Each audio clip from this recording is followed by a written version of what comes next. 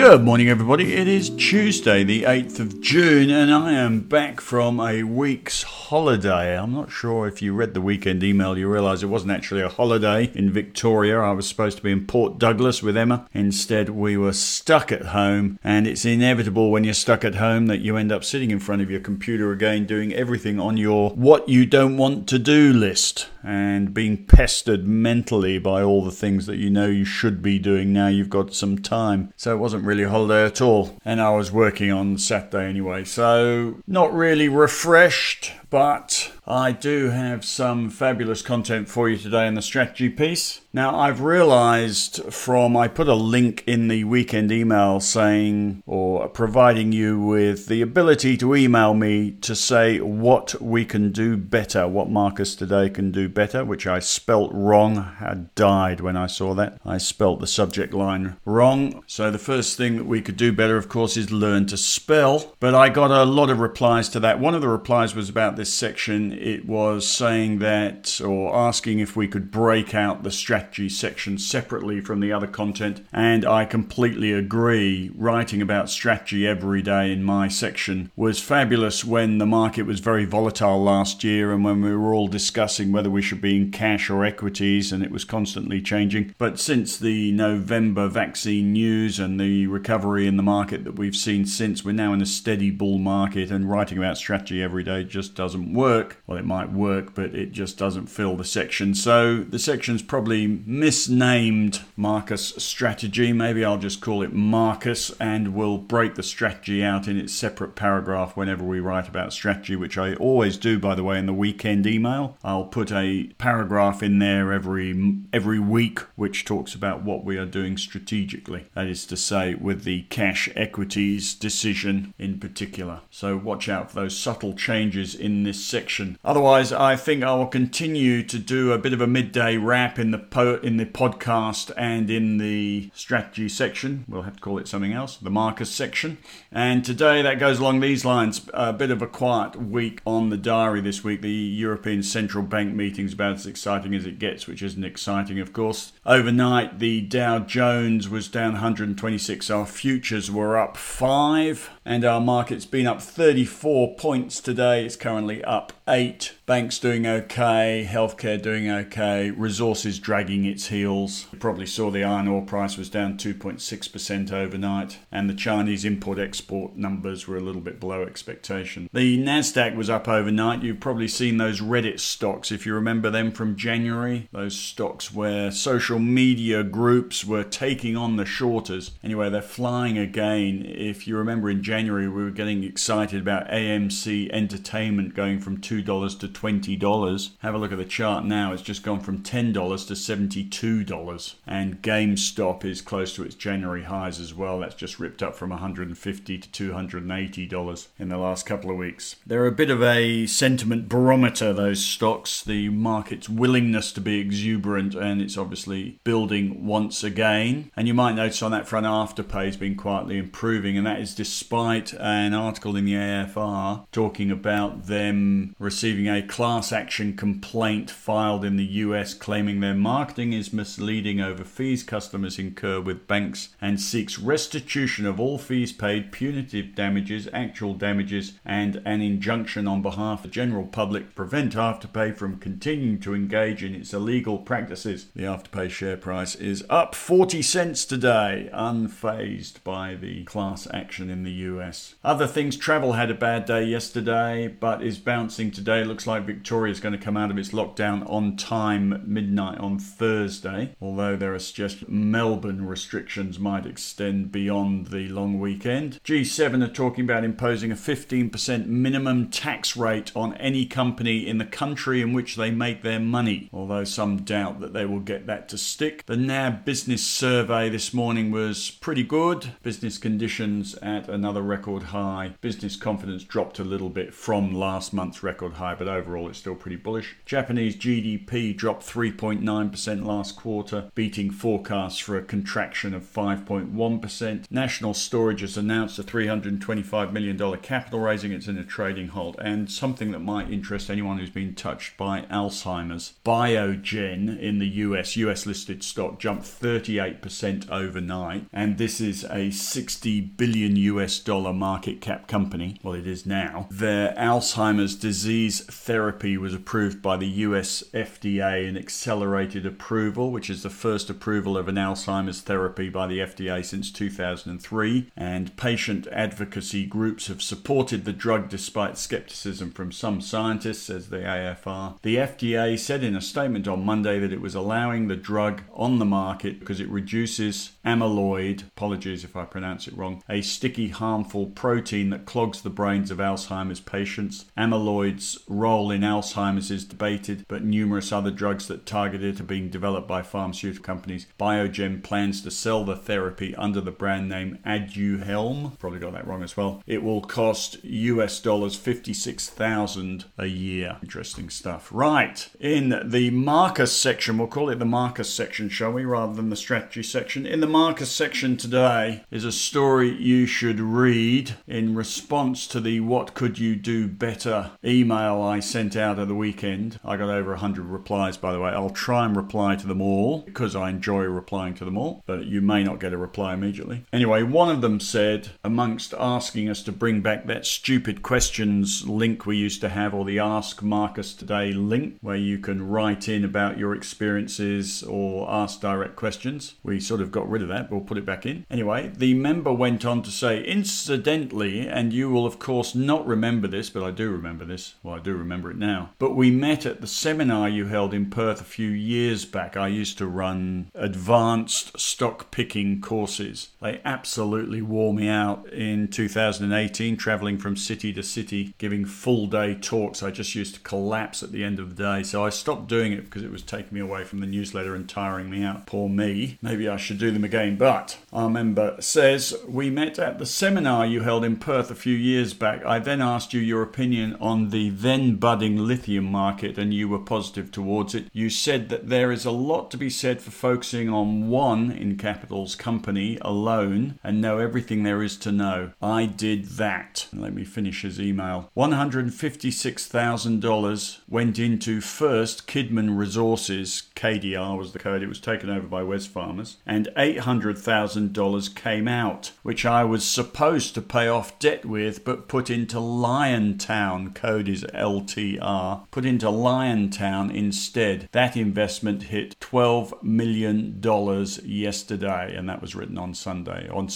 A good move. Best regards. No names, no pack drill. There you go. The one stock, it was something I used to talk about in the advanced stock picking course, was the one stock portfolio. Rather than repeat the whole article, it's something I first wrote in 2007 and then updated later. But it's an article about the weaknesses of diversification and how if you go to a financial planner these days, you're likely to leave thinking you've bought 5 managed funds, but in fact you've bought a portfolio of 14 asset classes and 3,000 stocks domiciled in half a dozen countries. And of course, when the bull market is going, it will underperform because it will doubtless hold cash and bonds. And when the bear market comes, you'll just wear it on the nose and they'll tell you it'll be all right in the long term and not do any selling. And that's how the stock market goes. Or it's not really the stock market, that's how investment goes. It sucks you into a matrix that allows a lot of financial advisors to be lazy and inattentive because they are relying on the long term and they've diversified your portfolio. Diversification's like a religion. Captain Cook, who was the first of a long line of successful English captains to tour Australia, will tell you, that comes from an Englishman,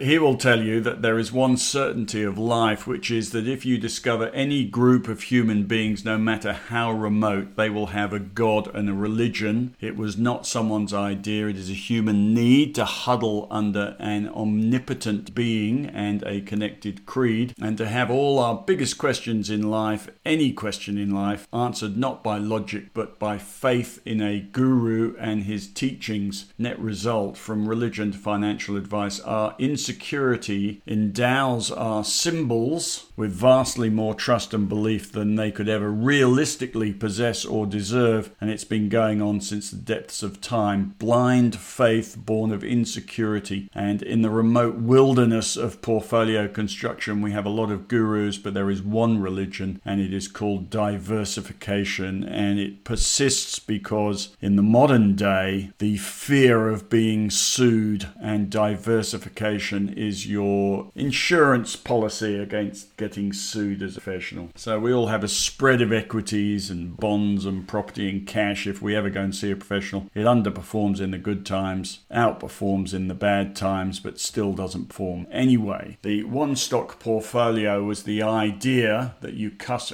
across all this consensus preaching and consider a blasphemy, which is the one stock portfolio. When I wrote this article in 2007, I was approached, and it was going into the Sydney Morning Herald and the Age every weekend, my articles. So went in on a Saturday, and on the Monday I was approached by the head of equities at Paterson's, who was under a directive from one of the partners who had read my article, and he told me that from now on all my articles should have the line that says, "The opinions in this article are those of Marcus Padley and do not represent the views of Patterson Securities." Bunch of chickens. Broking was actually quite a hostile environment for someone like me who had a bit of a media profile. You might remember Charlie Aitken as well. I think he suffered as well in broking. They cut down the small poppies, let alone the big ones, and they are full of ego-charged individuals sitting on those dealing desks who don't want anyone else talking to their clients, even if it is through the media. So it's quite a difficult time to be. It's always difficult to be in the media and in broking at the same time. Anyway, I digress. Back to the one stock portfolio. Why wouldn't you just pick one stock? If you want low risk, what's riskier? Knowing a little bit about 20 stocks you're not watching, or everything about one stock you are watching. Diversification is an insurance against ignorance for people who don't either bother to get to know what they were doing or don't know what they're doing. So the one stock portfolio is for people who are interested, do want to make the effort, are not ignorant, and do want to know what they're doing. So imagine this: if you were forced to sell all your stocks, your whole super fund, liquidate your SMSF for instance, and buy just one stock, what would you do? And I'll tell you what you do. You do a heck of a lot more work getting to know that one stock than you're doing getting to know 20 stocks that are probably big brand names, that are probably stocks that children could name because they're Australian icons that don't necessarily perform. And if you were to buy one stock, you're going to watch every move. You're going to go to every company presentation, get to know the CEO, get to know the other shareholders, chat to the other shareholders. You're going to watch the opening, watch the close, watch the drivers, pick up on anything that's relevant to that stock. You're going to be sitting outside the headquarters with a pair of binoculars checking what they're doing. And that's the one stock portfolio. Investing in just one stock focuses the mind. You pay attention. Paying attention's good. You do a lot more work before you buy. You think harder about every trade. You plan, you set levels, you get to know the stock, the way the share price moves. You develop a strategy. You're more disciplined, more vigilant. You don't really have to be vigilant. You're interested, so you're vigilant. And with so much at stake, you're actually going to be more risk averse, not less risk averse. You're going to be sensitive to bad news. You're going to be in touch with it every day. So with one stock, it's not necessarily more risky at all or more short term. It's actually less risky because you've got your head in the game and you've only got one stock to focus on after all. So that's the idea behind the one stock portfolio. Bear in mind these comments do represent the opinions of Marcus Padley and do not represent the advice of Patterson Securities, who don't exist anymore, by the way. And there you go. And just to round this off, for our member who has turned $156,000 into $12 million, I put a couple of photos in that he has allowed me to put in of him standing with the CEO of Liontown, which is the company he's making money on at the moment. And I think it jumped 15% last week on an announcement about splitting their lithium assets from their gold, copper, nickel assets, demerging them. And here we got pictures of our member standing with the CEO, and this is what you have to do. You get to know the CEO, you go to the company presentations, and if you want dedication to the cause, I can tell you his license plate number is LTR, Liontown. I don't think I'd ever get excited enough to have the NAB on my license plate, I have to say. There you go. Dedication to the one stock creed, and that's about that. Then I have to end this podcast because I'm going on too long. Then I've got a section today on how do you pick a stock, and I think the main point in there is that there are lots of stocks to suit every investor, not just one. You only need to pick one. It doesn't necessarily need to be the best stock. Good is good enough, and if you do focus on one stock, you'll quickly learn even before you buy it whether you've picked the right one or the wrong one, and you'll move on if you pick the wrong one. I used to do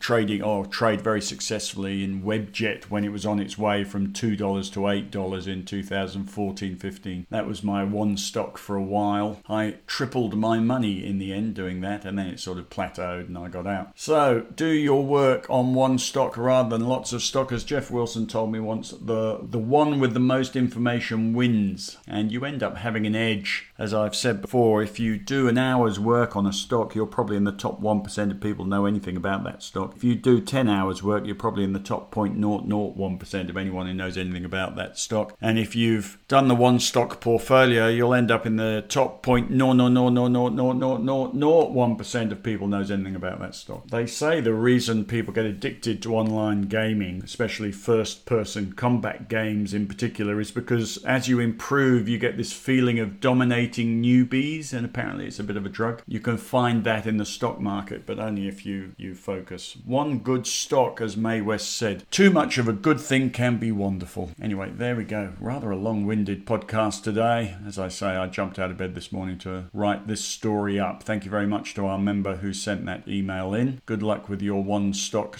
picking. Maybe I should start a section called the one stock portfolio. Goodness, so many things I could do. There we go. That's it for today. That's enough, Marcus. As I leave you, stock market unchanged. Gone nowhere now. Was up 34. Dow futures are down 11 as I speak. You have a fabulous day. I'll speak to you tomorrow.